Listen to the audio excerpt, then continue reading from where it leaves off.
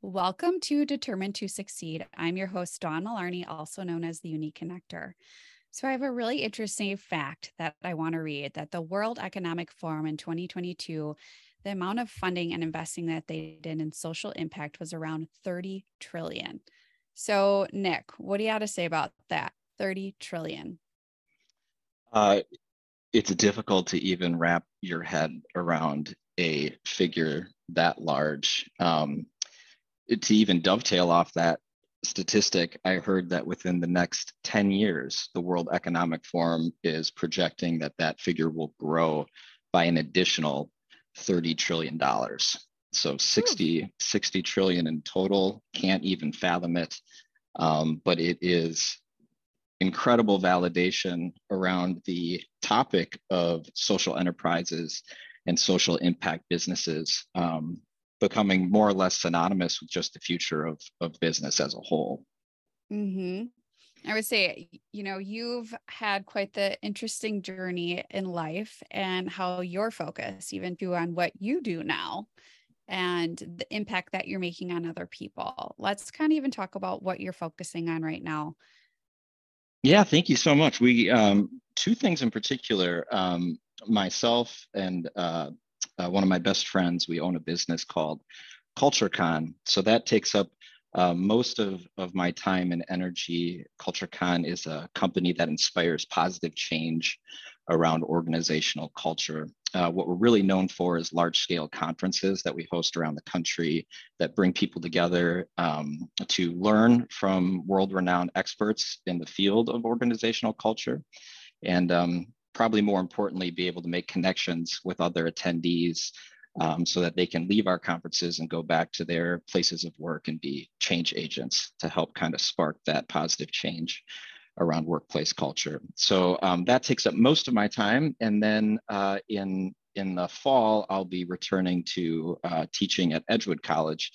I'm an adjunct faculty member teaching a course on social entrepreneurship and small business management. So being able to teach in that field has certainly taught me a lot about the topic. And then being able to bring that into my work at CultureCon has been a really fruitful and fulfilling experience. I didn't know that. Well, that's really exciting. Look at all the change and the impact that you're making on so many people. Look at that. Thank you. Yeah. Oh, I love it. Well, and this is why, I always giggle too when I look at the website and it's like the culture geeks, is what your hashtag is. And so, it's just been kind of an interesting path. And what do you feel was kind of that pivotal moment of what made you decide to take the leap, but then also to just really focus on that? Yeah, I think it probably goes back to I had two really incredible professors and mentors during my time in undergraduate and graduate school. Dr. Moses Altsek, who now teaches within UW School of Business in Consumer Behavior and Marketing Research. And then Dr. Dennis Collins, who passed away a couple of years ago. He was world renowned in the field of organizational ethics. And between those two professors, I was just completely pulled into the topic of, I guess it's grounded in social anthropology. I've just always been fascinated by, why do people behave the way that they behave? So whether we were talking about organizational ethics or consumer behavior, marketing research, it always tied back to just like, why are humans the way that they are type of thing.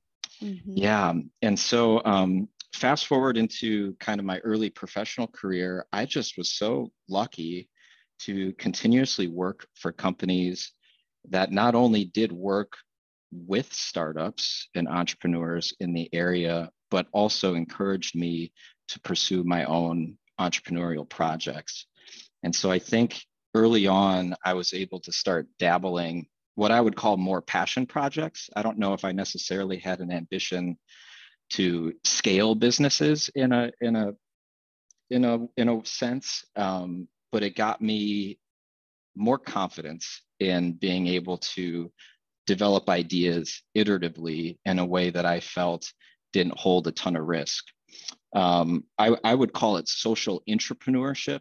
So it's this idea of being able to help my employers be able to elevate their own products and services through side projects that I was working on that had some sort of social impact or environmental impact on the side. And so that was something that I did for probably the ballpark of 8 years before I was finally in a position where I felt like I had enough confidence and I had enough resources to be able to make the flip to being a full-time entrepreneur, very similar to, an exciting change that you've made recently too.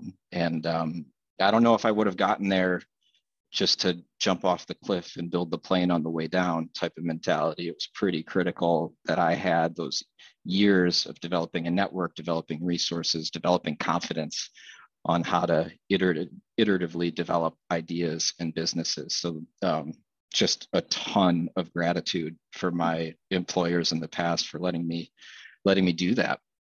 Well, I would say, besides that of confidence, it was courageous of you too, to finally lean into what you knew was making such an impact on so many more people than just even yourself too. It was something that you were passionate about, but you were going to make just like that ripple effect on so many people. And, I got to attend CultureCon last year, and it was so cool to see all of it come to fruition. And especially after COVID, it was my first big event with all those people, and I loved every minute of it. And I loved, me, I'm one that always loves to kind of get my hands in and get like dirty and see what's all the moving parts. And you let me help with registration and the book sale and all these things. And I just loved watching and analyzing the people and what they're doing and how they're mingling. And the coolest part I thought about that event was so many people flew in for your event. It wasn't even people from our community. It was so many people were flying in. So it was so cool to see how the waves were just going further and further and further out than just Madison. Yeah. We're still just completely blown away by that. 2018 was the first year that we hosted a large scale CultureCon event in Madison. And for that first event, it was very much more localized, obviously. I mean, we had people coming in from across the state, but most of the people from Madison. So now fast forward to today, the majority of the attendees come from outside the state of Wisconsin. And it's always so funny to, individuals visiting Madison for the first time. I think they go to Google and they just type in like, what are fun things to do in Madison? So when people arrive, it's just like cheese curds and Memorial Union Terrace. And I mean, we're all for it. I mean, we of course love celebrating Madison as part of our conference experience. And now actually we have some pretty good justification for hosting it here. In the past, people would ask, why Madison? And the honest answer is because this is our hometown and we're lazy and don't want to do it anywhere else. But the close second to that now is Madison just keeps coming up on these incredible publications for being one of the best cities to live in the entire country. So I think livability.com, we're 2 years in a row, coming up on 3 years in a row. And from commutability and wage and all these other dimensions that they use to evaluate a city totally folds into the idea of having positive and healthy workplace culture, because the physical environment that you live in holds great power in your ability to show up to work and bring your best self forward. So now we actually have some good justification on why we host our flagship event here every year. But yeah, thank you for those observations. We feel the same way, just being able to sit back. Hopefully we can sit back from time to time and just kind of see how attendees are connecting with one another, and being able to get out of the venue and explore the city at a deeper level is a really, really rewarding thing to see. Yeah. Well, and I would say, for you have the event coming up. And I guess, for you guys, even when you're creating this event, how are you, selecting the speakers and selecting the different topics for people, with everything going on with culture and impact that they could be bringing to the community of people? Yeah. Boy, when we first started talking about CultureCon, the idea for it, so this would have been 2017. It's not to say that organizational culture wasn't an important topic and wasn't top of mind for a lot of companies, but relative to what it is right now, it's through the pandemic and other things that have happened over the past 5 years, it has really catapulted to being one of the most important business imperatives for companies of all shapes and sizes. So we have the luxury of now, having that as being a part of our core mission. Companies, speakers specifically, reach out to us from all across the world, asking if they can speak on a subject that's important to them. So as you know, workplace culture is a very gooey thing to dive into and explore. So topics range from anything from corporate social responsibility and social impact, diversity, equity, inclusion, and belonging, innovation, employer brand, talent acquisition, candidate experience, right? That list goes on and on. So each year we go through a process of doing an open call for speakers. So we kind of send a blast out, and for about 2 months, we let applications come in. Then we go through a evaluation process. So we have about 4 individuals that are part of our community that help us rate and review these speakers. I would call it more or less kind of a merit-based qualification process. So we have criteria that we look for, and then we have our community actually go through the process of helping identify what speakers and what topics are most important. And so in the beginning, I think it was kind of hard to do outreach and have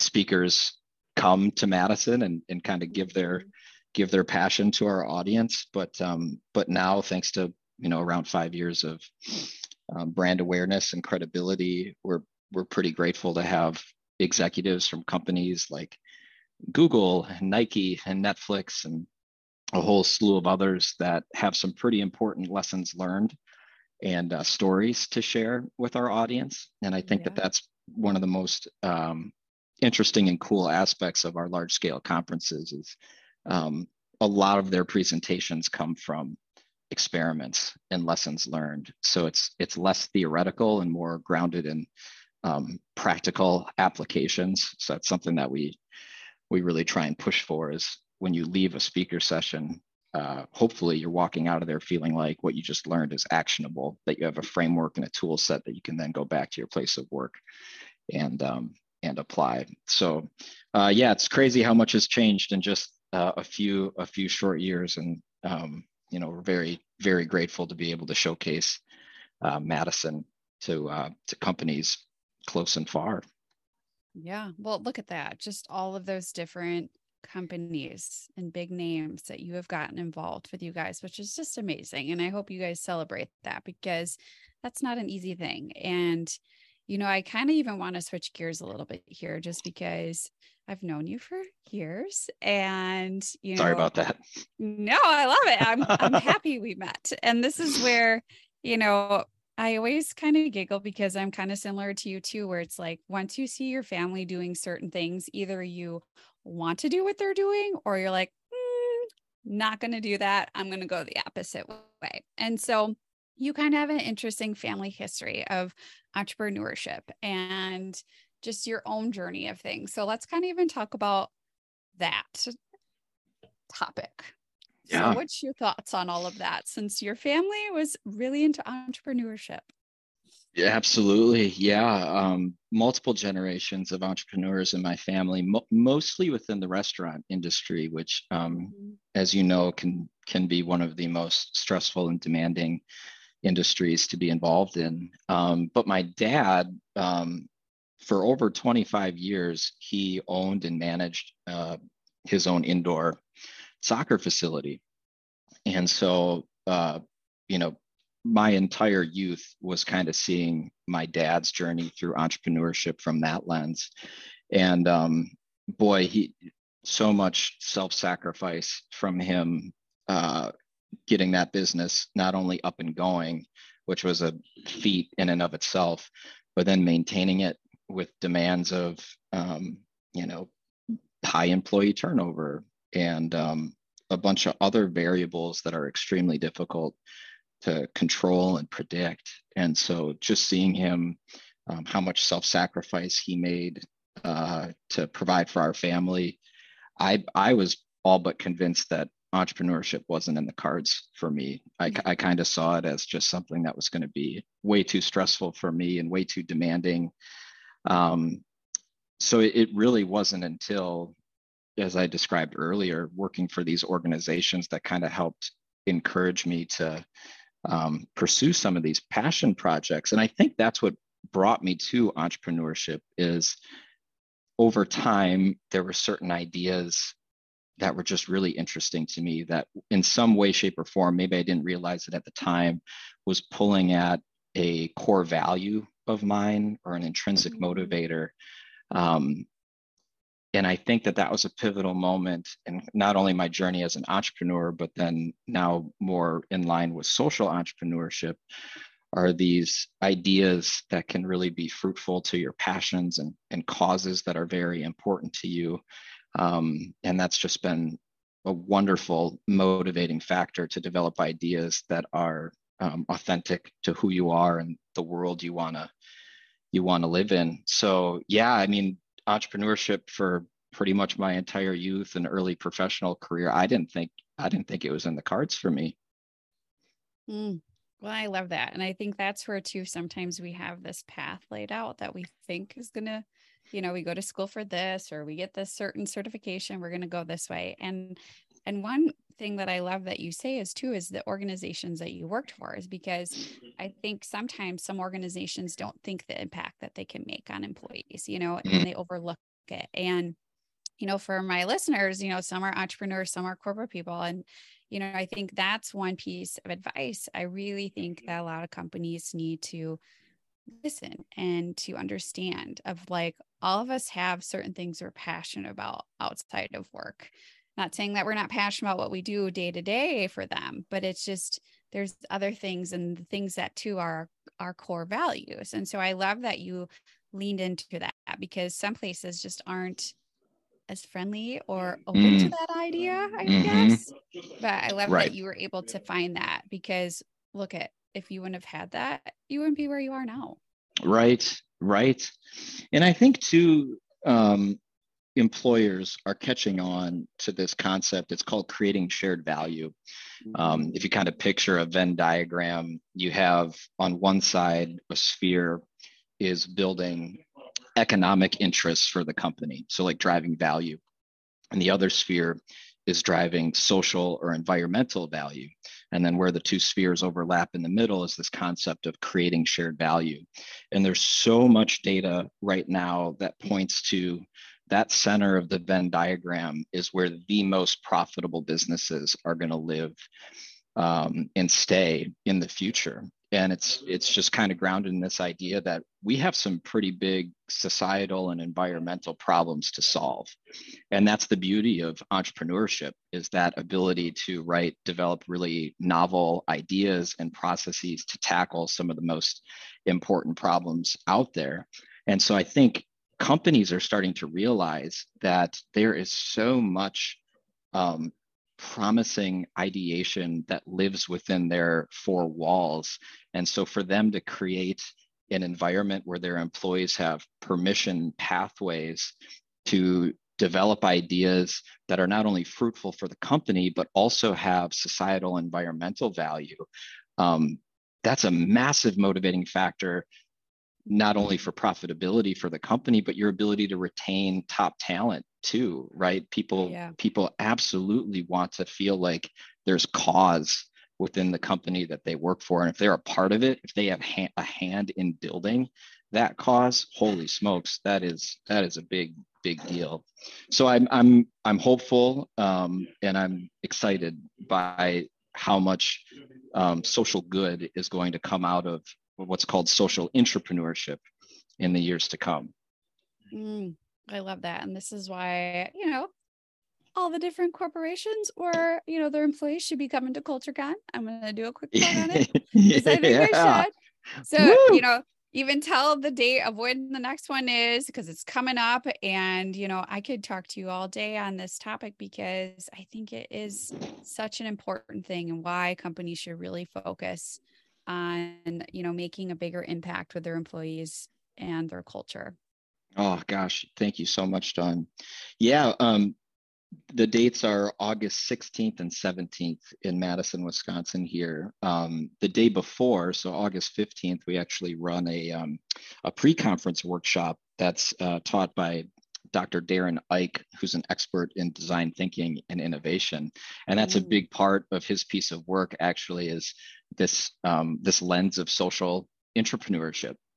And just to give you an example of social entrepreneurship of recent years, Levi Jeans was able to develop a new line of jeans. They're called waterless jeans. Okay.